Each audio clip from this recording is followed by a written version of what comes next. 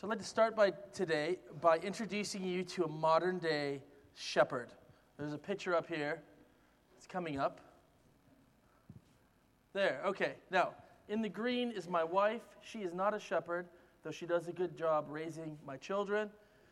In the left is our good friend Sal. And now Sal, when I met Sal 10 years ago, she was the farthest thing from a shepherd ever. She lived in Bristol. She liked tapas bars. She was a city dweller. But through time, she met a guy who owned a farm with loads of sheep on it, and they fell in love, and she moved to that farm and had to throw herself into looking after these sheep. So I heard about this, and kind of years into her doing this, Pips and I went and visited her on her farm. And she was so proud to take me around. She said, "John, let me show you what I do." So we went out to this field, and she threw down some kind of feed, and she made this unique noise that I couldn't even imitate. And over the hill came running all of her sheep. Some were white, some were black, and they just came running to her. And there she stands in the midst of all these sheep, which was the most unexpected thing if you knew anything about Sal. And she starts to explain to me who her sheep are. She has names for them. She can tell me about their little idiosyncrasies. This is the way these sheep are. This is what this sheep does. I'm thinking, this is unexpected. So we continue to walk around her farm, and she tells me all the things she does for these sheep. And I was shocked by how intertwined, how kind of symbiotic the life of her life and the sheep were, how they came together. Because she had to take care of their meals, what they ate, when they ate. She had to look after where they slept, and were they warm or were they cold. She talked about the nights that she was up in a row during lambing season, making sure that they were healthy and cared for. In the end, I saw that what I saw in Sal is that she loved those sheep. She really cared for them. For her, because she had looked after them, they were valuable. They were worth so much to her. They're more than just a commodity. She kind of knew them. She cared for them. And in today's reading, which I'm going to read in a second, we have Jesus sharing a story about a shepherd and sheep. And in this day and age, when he shared it, everybody would have known what I figured out that day. That the life of a shepherd and a sheep are joined together, and they rely on each other, and they are both valuable to each other. And so let's read it now. It's in Matthew 18, verses 12. It says, Jesus says, as he's gathered people around, as he's standing there sharing with this crowd, he says, "If a man owns 100 sheep, and one of them wanders away, will he not leave the 99 on the hills and go to look for the one that wanders off? And if he finds it, I tell you the truth, he's happier about that one sheep than about the 99 that did not wander off. In the same way, your Father in heaven is not willing that any of these little ones should be lost." I love that Jesus tells a story about shepherd and sheep, because it shows us that Jesus was among common everyday people, because shepherds were not a big deal back then. He doesn't share a story among kings about some jeweled goblet and how this explains God. He shares something about everyday, normal life. But we know that Jesus isn't just about telling us so we can know more about shepherds and sheep and their relationship. He's actually showing us more. He's using something that they see every day to tell us about the story of humanity and the story of God. That's what he's doing in a simple thing. He's telling us the story of humanity and the story of God. Humanity the sheep and God the shepherd. So where do we find the sheep in this story? Well, we find them having wandered off, not with God. And I think it's easy for us to sit in church today and read this and think, well, those sheep are the ones that maybe aren't here today. They're the ones that are out doing things that aren't Christian, the sheep that aren't a part of this congregation or this church life. And the truth is, if we read it that way, we would be completely missing what Jesus is saying. I don't know about you, but every Christmas, my wife plays Handel's Messiah, and we listen to it kind of on repeat. And so these lyrics that I can't sing out loud kind of get stuck in my head. And then one of my favorite lyrics is where he says, "We all like sheep have gone astray." And this is what the Bible echoes, is that there aren't people in humanity. The story of humanity is not about people who are in and people who are out. It's about all of us who have gone astray. And at times, each one of us, no matter how skilled or amazing you are, have gone and separated ourselves from God. And that's where we have here is sheep that have actually gone their own way, thinking, I can do this different than the shepherd. I'm going to go my own way. And that tells us something about humanity. But I think what we see here is even more about the shepherd. Well, even more about God. You see, this is a shepherd who doesn't just care for his flock, who doesn't just look after his flock. He cares about the ones that are on the outside. He cares about the ones who are on the fringe. He cares about every single sheep. You see, we believe in a God who cares about humanity, not just Christians. A God who loves human beings, who loves individuals. No matter where they are, he loves them. Whether you're on the inside or the outside, for God, it's all the same. He loves you. So we see first that we have a God who loves all on the inside and the outside. It doesn't matter. He loves his sheep.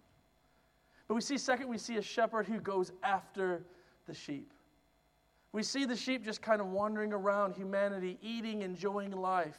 Is the shepherd who does all the work, who goes after his sheep, who goes to find that sheep wherever he is. In the same way, God is a God who goes after and finds people, who finds people right where they're at, not all cleaned up and looking nice, not all scrubbed and dressed up. He finds them right where they are. This is the story of God and humanity. God does all the work. He comes and finds you. But he doesn't just leave the sheep here. He doesn't just set up camp. He takes and he holds that sheep and he brings it home. For us as well, God is a God who finds people and brings them home. He brings them back into his care. He brings them back into his protection. And I love that in this story we see that we have a God who is happy, who finds joy in people. Can you imagine a God smiling? God smiling? God smiling over you and who you are? This is a great story, and I love it. I love hearing about this God, this shepherd that goes after us and finds us and brings us back and cares for each individual person. But the truth is, on a morning like this can seem kind of like just a good story or a good set of ideas. Whenever I read the Bible or have to sit where you're sitting and listen to someone, I always kind of ask myself, well, what does that matter in real life? How does that really work itself out beyond just a church setting? How does the Bible actually apply itself? So I want to kind of share just a really quick story with you about how this has kind of come home for me. And it's a story I've shared once or twice before, but I think it's a valuable one. And it's a story about something that happened to me 10 years ago. And it was right after I got engaged to my wife, Pippa. I flew over here, we got engaged in England, and then we flew back to America. And basically the day that we arrived back, engaged, excited, I lost my job. They just came, they laid off a whole office. And I kind of took this in stride as a good Christian that grew up in church, and I thought, okay, God's in charge, no problem. But as time went on, work didn't quite come in. In the midst of this, what should have been a celebratory time of being engaged and preparing for a wedding, actually became increasingly stressful as I didn't have income coming in. There were times that my wife, Pippa, who I was engaged to, Pippa, had to take jobs cleaning houses to help support me because I couldn't find work. In fact, one time someone gave her money for a mixer because she loves to cook. And instead of buying that as a wedding gift, she gave it to me just so I could pay rent. It was stressful. It was shameful. On top of all of that, I had creditors calling me all the time. And would wake up some mornings, I just didn't know where my food was going to come that day. I didn't have money to put petrol in my tank. And the stress just kind of grew and grew. And where I started in that place of confident Christian, it really wavered. In fact, I found myself getting really angry with God, saying, why is all this happening if you say you're good? In fact, I went to church one day and the preacher said, listen, he said, everybody, I've been on my ups and downs, but God's always allowed me to pay my bills. And I sat there as someone who couldn't pay his bills and wondered, what have I done? It all kind of culminated for me in an afternoon where I got a notice from the bank that said they had processed through a couple of bills that were outstanding, and they processed it through in such a way that it kind of went negative in my accounts, and they charged me a load of different kind of charges. And they said, listen, you've got to pay up, so now you're negative. Not only was I at zero, I was at negative money. That's the worst, negative money. And they said, if you don't pay in 2 days, we're going to shut down your account, and you can't start a bank account, your credit will be ruined, everything is going to be bad. And it was just the last straw. I thought, I can't do this anymore. And that night I went and I laid on my bed, and I couldn't sleep. I just felt so angry. I felt so frustrated and alone. And all I could do was put my face into my pillow and scream and scream and scream, hoping nobody would hear me. I was tense with fear and anger, and it was horrible. When I came to the end of my screaming, where I had nothing left inside of me, I just kind of felt that I had come to the end of myself. And I kind of whispered something to God. I said, here I am. I've got nothing, and I'm a nobody. All the things that I could do where I thought I was taken away, and there I was, a nobody with nothing. But in that moment of grief, in that moment of sadness, I encountered God. I encountered God in a new and very unexpected way. There he was, looking at me, not for what I did, but for me, for John. And he said, I love you. Like we heard from David earlier, when all else is stripped away, we have God and his love. And when everything was stripped out of my life, I had the Good Shepherd. Knowing that whatever the world could throw at me, I still had God in my life, the one who had found me and brought me home. That's a story of me and God. That's part of my story, and it's valuable.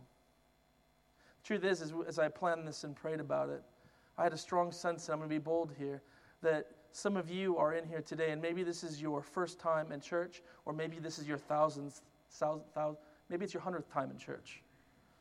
Maybe you've been here loads, but you know that God has been after you. He's been the good shepherd that has come, and he's found you. You know he's been after you. And today, we want to give you an opportunity to respond. We want to give you an opportunity to encounter the love of God, the shepherd who finds you right where you are. What I'm going to do is pray in a second, and we're just going to bow our heads. And it's a simple journey of saying, it's not like all of a sudden your life is going to change, but it's an opportunity for you to say today, God, I'm yours. So we're going to have a time of silence, and then I'm going to say a prayer. And if you want to, inside yourself, you don't have to say it out loud, I encourage you to pray this prayer as well. Let's bow our heads.